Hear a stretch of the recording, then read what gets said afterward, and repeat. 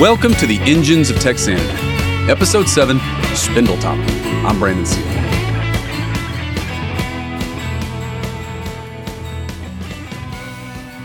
The morning of January 10th, 1901, found brothers Al and Kurt Hamill on a drilling rig overlooking the Neches River. In earlier times, back when this spot had been part of an impresario grant to a friend of the podcast and first Texas Vice President, Lorenzo de Zavala, it had been known as Cimas de Boneteros, a reference to the peculiar conical tops of the cypress trees at this particular spot that reminded observers of a tree known in English as a spindle, hence its later name in English, Spindletop. These trees sat near the top of a hill known as Sour Spring Mound, which actually audibly hissed with sulfurous seeps. Locals would sometimes drive hollow tubes into the ground and light the gas which came out as a sort of party trick. Then they'd scoop up some of the dirt, mix it with the bubbling spring water which gave the hill its name, and drink this lightly carbonated, or in this case methanated, lemonade. The Hamill brothers, however, weren't drilling for lemonade. For 4 months now, they, along with their older brother Jim, who was in town that morning getting supplies, they had been putting down an oil well. A local developer named Patillo Higgins had convinced himself that Sour Spring Mound was an anticline, the geologic structure that oil prospectors back east had started drilling with much success. Think of an anticline as like a pimple on the surface of the earth, just full of oil and just waiting to be popped. The problem for Higgins, however, was that everybody, from the experts at Standard Oil to the Texas state geologist, kept telling him that he was wrong. And this next fact sometimes gets lost in the telling of this story. Patillo Higgins was wrong. Sour Spring Mound was not an anticline. And the 3 test wells that Patillo Higgins drilled between 1893 and 1896 would have confirmed this, if only he could have managed to drill through the so-called heaving sands that swallowed his drill string every time at around 400 feet subsurface. Higgins' inability to drill through these heaving sands allowed him to persist long enough in his delusion to be discovered by a Montenegrin salt mining engineer. As a salt engineer, Antonio Francesco Lucic was particularly well qualified to evaluate Higgins' mound. Lucic, or Anthony Lucas as he anglicized his name, had observed in nearby Louisiana that salt would sometimes well up from deep inside the earth in the shape of a giant plug, pushing up the surface above it. Only in this case, the resulting mounds weren't full of oil, they were full of salt. But as that salt plug pushed up against the surface of the earth, sometimes it would mushroom out around the edges. And Lucas had discovered that that mushroom cap could trap significant quantities of oil underneath it. After talking to Higgins, Lucas came to suspect that Higgins might be right about Sour Spring Mound, but for all the wrong reasons. He might be sitting on top of an oil-trapping salt dome, not an oil-containing anticline. And so in August of 1899, Anthony Lucas spud in his first well at Spindletop, targeting the edges of the subsurface mushroom that, of course, he had no way to actually see. The drilling on this first well went well enough for Lucas until, like Higgins, he hit the heaving sands. The formation collapsed in on his drill string and he lost the well, but not before noticing that the heaving sands that he was drilling were absolutely dripping with oil. Lucas decided to try again, but he realized he needed help, which is when he found the Hamill brothers. The Hamill brothers, Kurt, Jim, and Al, had grown up near Waco, planting watermelon, fattening calves, and raising what cotton they could for cash. As we heard in the previous episode, however, the economics of farming in 1890s Texas became increasingly challenging for smaller farmers, and after a hailstorm ruined his cotton crop in 1892, Jim Hamill had to go to work for a water well driller to pay his bills. It was good timing. In 1894, at 1,027 feet below the surface, a water well in nearby Corsicana struck oil. The well produced a whopping 2.5 barrels a day of oil. A barrel is 42 gallons, so call it 100 gallons a day, which, I'm being sarcastic, that's a trivial amount of oil by today's standards, but it was enough to set off the first little, and let me emphasize little, Texas oil boom. Every water well driller in the area became, by default, an oil driller. And Jim Hamill was soon busy enough to bring on his brothers, Al and Kurt, to team up with him. And the 3 Hamill brothers went out on their own as drilling contractors, soon distinguishing themselves for their honesty, work ethic, and practical genius. On October 27, 1900, the Hamel brothers spud in Lucas's second Spindletop well. And it wasn't but a few days before they reached the notorious heaving sands, at only 160 feet deep in this case. But they had a plan. Back in Corsicana, the Hamels had been one of the earliest adopters of rotary-style drilling rigs which turned the drill bit rather than hammered it into the rock. And in fact, as far as I can tell, Lucas's second Spindletop well here may have been the first well in history on which a rotary turntable set into the drill floor itself was used. But to deal with the heaving sands, the Hamels actually went back in time. They pulled the rotating drill string out of the hole and went back into the hole with just an 8-inch diameter string of casing. Once they got the casing on bottom, instead of rotating it, they just hammered the casing through the heaving sands. The sand fought them the entire time, belching sand up into the drive pipe, clogging it, and occasionally sticking it. Progress was measured in inches per day. It took the Hamels 20 days to get through the next 90 feet of sand. And their reward, once they finally got through the heaving sands, was that the well came to see them. Which is to say, they suffered a mini blowout. They tried to drill through the gas pocket, but it kept fighting them, powerfully and more so with each foot. They'd never encountered a well with this kind of energy before. They'd conquered the heaving sands, but now they had a new problem. And once again, the Hamels drew from their past experience. On previous wells, when drilling through waterlogged formations, the Hamels had noticed that sometimes the drill bit would churn up rock cuttings with the formation water into a thick slurry that actually slowed down the rotation of the drill bit. A 500-foot column of muddy water, after all, is a lot heavier and harder to rotate through than a 500-foot column of air. Normally this was bad because the extra weight could grind the drill bit to a halt. But heavy was exactly what the Hamels needed right now. And so the Hamels decided to make their own slurry.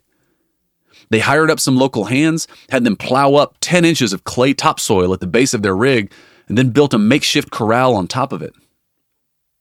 Then, like John Gates in San Antonio's Military Plaza 30 years prior, the Hamels brought in a small herd of cattle, stirred them up into a great big swirling stampede for 4 hours, and worked themselves up the first ever batch of drilling mud. By injecting this heavy drilling mud down into the hole, the Hamel brothers were able to weigh down the gas pocket while simultaneously drilling through it. And soon enough, they were all the way down to 700 feet, 800 feet, deeper than anyone had ever been beneath Sour Spring Mound.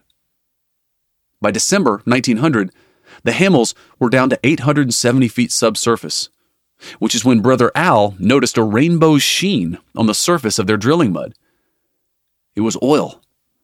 In later life, Al would estimate that the well at this point was making something like 50 barrels a day, an absolute barn burner at the time that would have made the cover of every newspaper in the state. But Lucas had promised himself that he would drill to 1,200 feet, which meant that he had 300 more feet to go. He told the Hamels to punch through. Once again, they snubbed the casing into the well bore, cased over the oily sands that were flowing with enough force to clog up their drill string, and kept going. They had been making about 5 feet a day when on the morning of January 10th, at about 1,020 feet total depth, their progress slowed.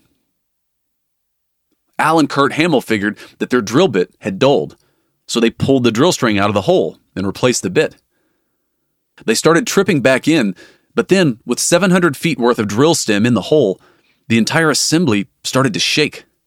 But not just the assembly, the rig itself. A few seconds later, drilling mud came belching out of the hole, rising slowly until it was spilling up onto the rig floor itself. A bystander passing by recalled hearing a hissing, spewing sound at that point, followed by an audible rumble from beneath the earth.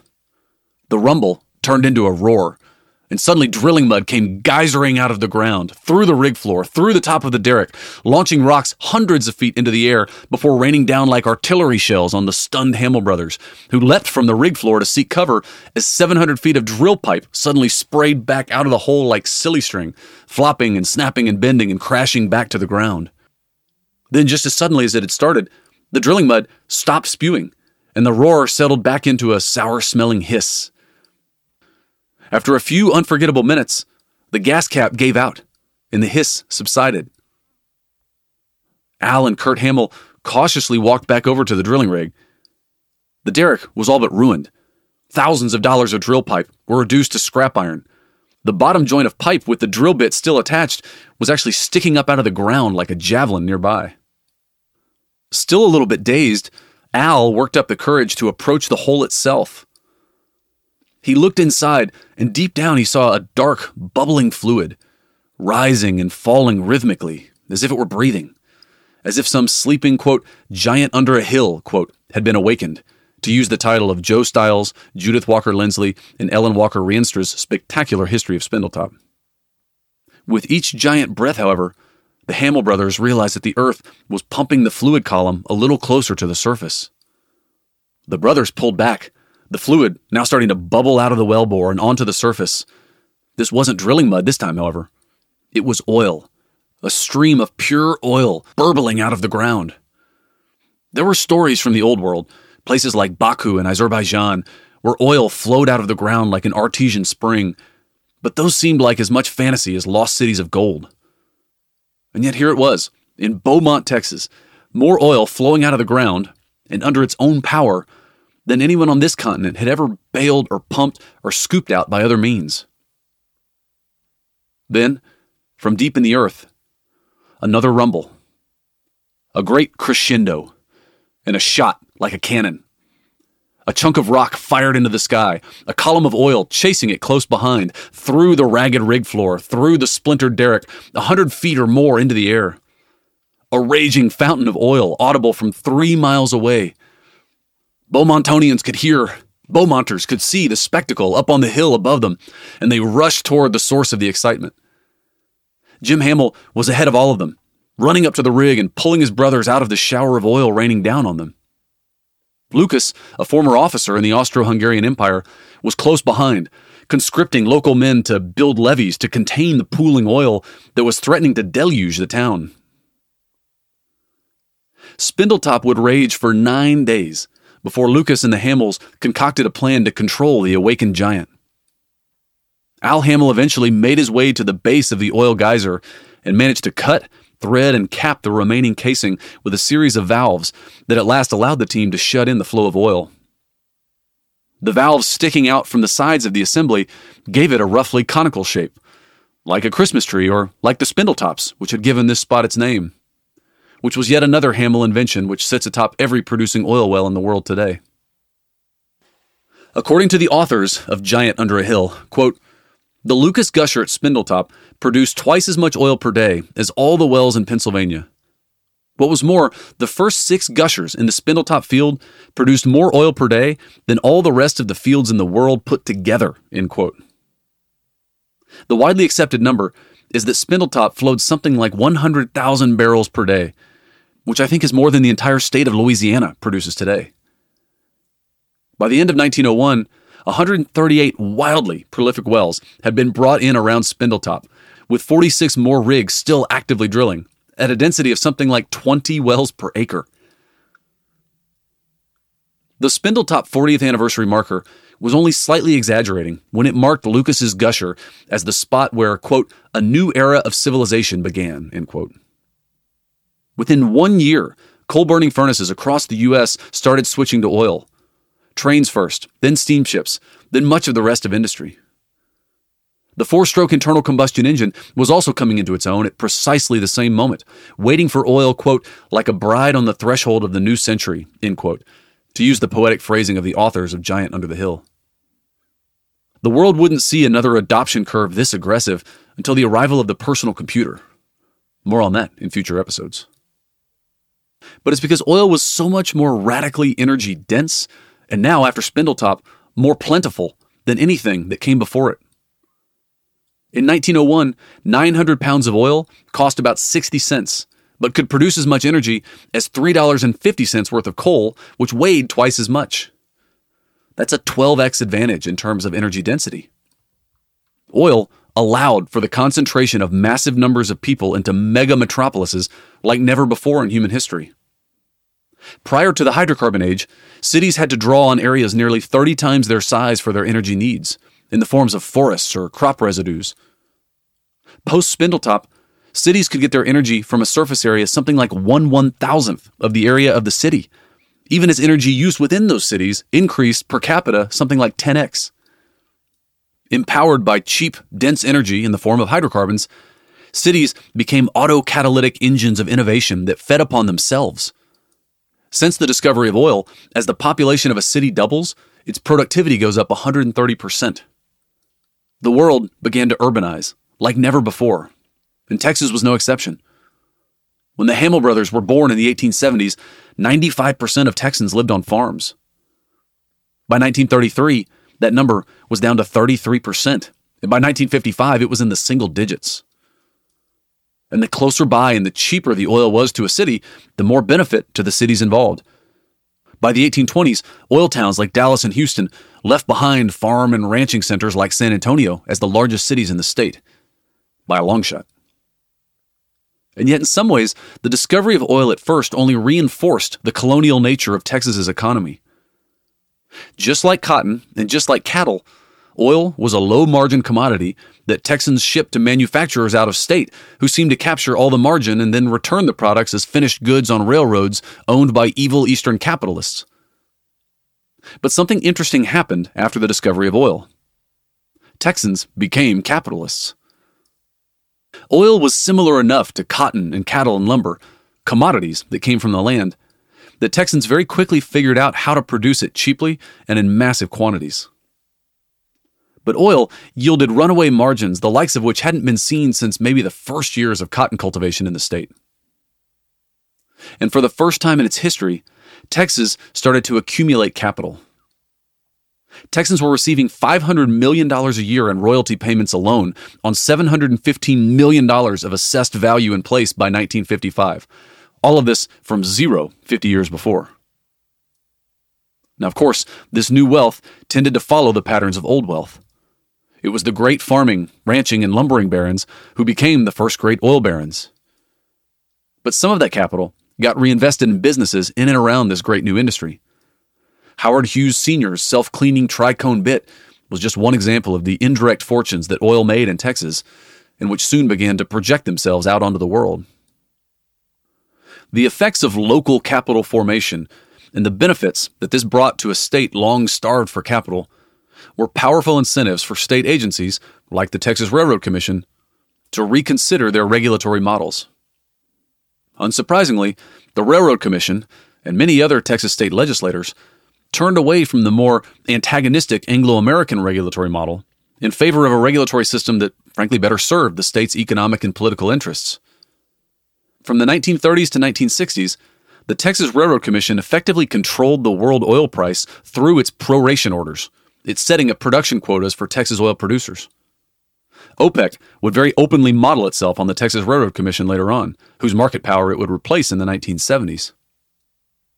But what will stand out to listeners of this season of the podcast is the authority under which the Railroad Commission exercised this proration authority, under a so-called fair share doctrine, with a dual mandate to prevent waste and to promote the development of the resource.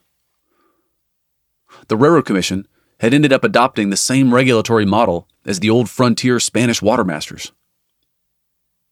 But what truly transformed Texas into a modern, rather than purely colonial economy, I would argue, wasn't the discovery of oil. It was the development of the oil refining and petrochemical industries that finally allowed Texans to capture the lion's share of the margin of the commodities that they produced. One statistic from the period claimed that 1 barrel of crude oil processed in the state contributed as much to the economy as 3 barrels of crude oil shipped elsewhere for refining. The margin in petrochemicals is even more striking. Professor Edelweiss at the University of Houston has demonstrated that 72% of the value of a barrel of oil comes from the 20% of the barrel that isn't combusted. That is, all the benzenes, toluenes, xylenes, ethanes, and ethylene, just to name a few, products which you know better as nylon, polyester, antifreeze, styrene, paint, refrigerants, pharmaceutical drugs, and frankly, most of the things that you call rubber. Not to mention the fertilizers and agrochemicals on which at least 40% of the global food supply depends. According to energy scholar Vaclav Smil, quote, "No other energy use offers such a payback as higher crop yields resulting from the use of synthetic nitrogen," end quote. Even if Spindletop hadn't been the world's first great gusher, Texas's oil still would have been found and still been produced. But the fact that it happened first in Texas did concentrate a disproportionate amount of the investment and innovation in the industry in this state. Overnight, in historical terms anyway, Texas became an industrial powerhouse. By 1921, refining surpassed agriculture in terms of output in Texas. By 1929, it was worth 3 times the annual output of all agriculture in the state combined. By 1936, petroleum and petroleum products were the largest single category of goods hauled by the railroads, and it wasn't even close. 13.4 million tons that year, as compared to only 5 million tons of lumber, 1.7 million tons of cotton, and 1.1 million tons of livestock. In 1940, Texas had exactly 0 chemical industry. By 1956, just 16 years later, Texas accounted for 85% of the petrochemical industry of the United States and 80% of all organic chemicals produced in the nation, which represented something like 20% of the entire industrial output of the U.S. economy at the time. And more than half of that production was located within 100 miles of Spindletop. Texas oil also created a powerful cultural legacy that we shouldn't ignore. Let's start with the image of the Texas oil man. As T.R. Fehrenbach put it, other Americans viewed the Texas oil man as, quote, something of a personification of ostentatious vulgarity, replacing the industrial barons of the American East. The oil man, like the second-generation industrial rich, was freed from economic worry and responsibility to pursue whatever form of social disintegration he preferred, end quote. Texans, oddly, sometimes lean into this caricature as a way of thumbing their noses at coastal types that were already predisposed not to like Texans. But I think this antagonism in some way reflects the reality that oil-producing Texas had been placed on a counter-cyclical trajectory from the rest of the oil-consuming U.S. economy. As if Texanity needed a reason to feel exceptional, now macroeconomic circumstances confirmed it. When oil prices are low, the U.S. economy prospers, but Texas suffers. The direct, indirect, and induced impacts of the oil and gas industry still constitute something like 30% of the state economy. In the alternative, when oil prices are high, the U.S. economy drags. And Texas, which still constitutes 43% of the nation's oil production and 26% of its gas production, booms. The great fortunes made in oil also confirmed Texans' deeply held notions that true wealth only comes from land.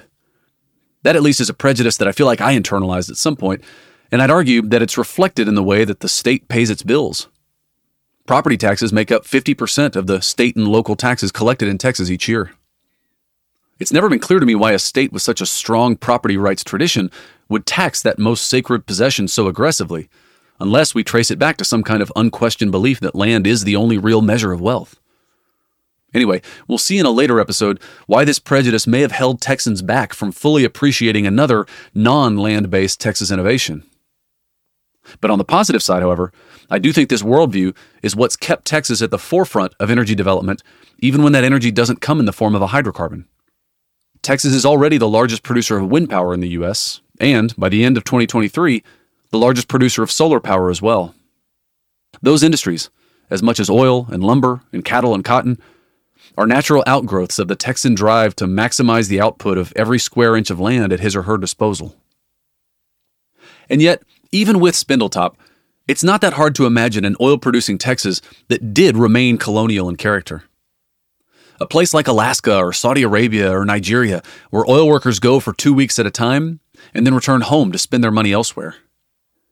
If we're being honest, Texas's climate is not materially more comfortable than any of those places.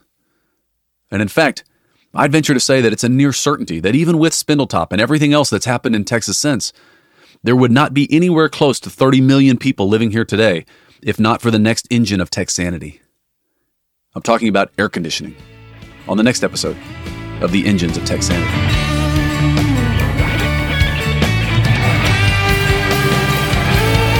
Thank you for listening.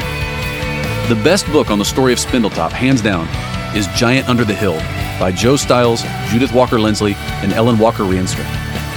I actually interviewed Joe Stiles for a Witty conference a few years back, and she was great. This season is brought to you by the 11th Street River House in Bandera, Texas. Sort of.